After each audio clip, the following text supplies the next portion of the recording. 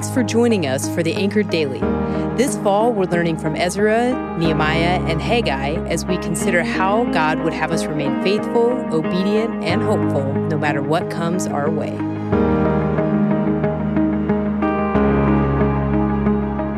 Greetings, friends. Nat Pearson here with some thoughts about Ezra chapter 7. Ezra was allowed to return to Jerusalem after being exiled. The tone of the words of Ezra that Ezra wrote is excitement. How he interpreted the events that transpired relate to us today. He was excited to see God's hand involved in moving whole nations in the direction that he wants, that God wants. Some have said that our country is spiraling out of control. Some also say things are actually falling into place. When you read the book of Ezra, he is coming out of exile. That is his part of God's history. God is the great orchestrator of his history, as you can see in the book of Ezra. Many people love orchestras. Ezra is like an individual player. He knows his part and plays it well. In verse 6 in chapter 7, he says, "Because the hand of the Lord his God was upon him." Verse 9, he says, "Because the good hand of his God was upon him." And in verse 28, he says, "Thus I was strengthened according to the hand of the Lord my God upon me." Ezra knows that God's hand is on him. His knowledge and certainty are displayed in what he wrote. He is excited to be part of the return of the Jews to Jerusalem that God spoke about in the book of Jeremiah. He is excited for his role in history. History. We are all a part of it. It has been easy for me to think I'm an insignificant part of history. I'm not Ezra or any other character that God has used in the Bible. There are biblical people who have struggled with the same feelings. Look at what the Apostle Paul said about himself in 1 Corinthians 15:8, as he was discussing the order of who Jesus made special appearances to. Paul says, "And last of all, as to one untimely born, Jesus appeared to me also." End quote. I know the feeling of being untimely born. Personally, when I was born, my mom was admitted to a mental hospital for a few weeks. I do not know how I was taken care of. As I grew up, my mom and dad were busy with life, overwhelmed by the circumstances they found themselves in. They could not change their circumstances. My reaction to all this was that I felt abandoned. I felt abandoned, but I was not. Not by my parents and not by God.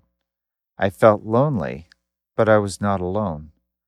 I felt fear and expressed that through anger, but there was nothing to be afraid of. Sometimes feelings stray from reality. I also saw this with my youngest daughter when she went to a summer camp. My youngest daughter went to camp one year when she was in grade school. My wife, my older daughter, and I were all at this camp. I was helping in the kitchen, and my youngest daughter said she wanted to talk to me. We went someplace private, and she told me she was lonely. I actually knew why and how she felt. I did not tell her why she felt lonely, because feelings can have the appearance of being real. To say that they are not real to someone who thinks they are does not help. So I asked her, "Why are you lonely?" She did not know. I said, "If I were to take you home right now, would you be lonely?" She did not know. So I said, "How about tonight, after all the cabins have gone to bed, I will bring your cabin hot chocolate." She said I would like that. Hot chocolate can be a cure for many things, wink, but the cure for feelings that we have in life that are not true, even though they feel like they are, is to sit with someone who knows what you feel and has the ability to help you find your way out of the feelings. Life is not always what we want, but God is always someone who wants us.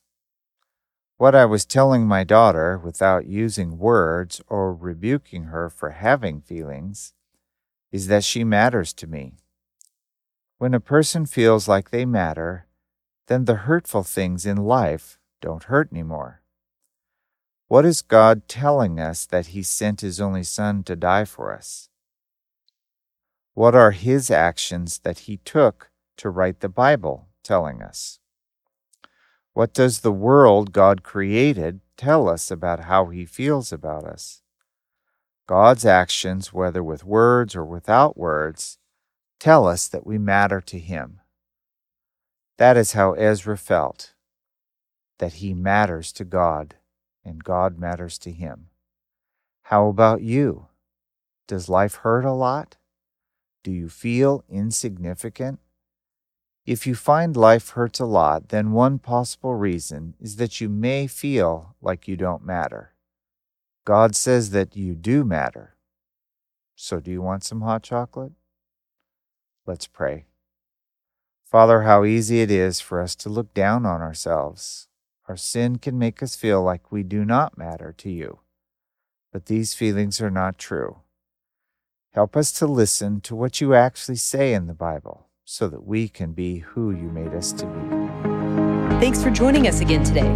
Tune in tomorrow as we continue to encourage each other through God's Word. Also, make sure to drop a like and subscribe so you're always up to date on the latest Bethel podcasts. Don't forget to go to bethel.ch to check out all the amazing opportunities to connect and serve here at Bethel.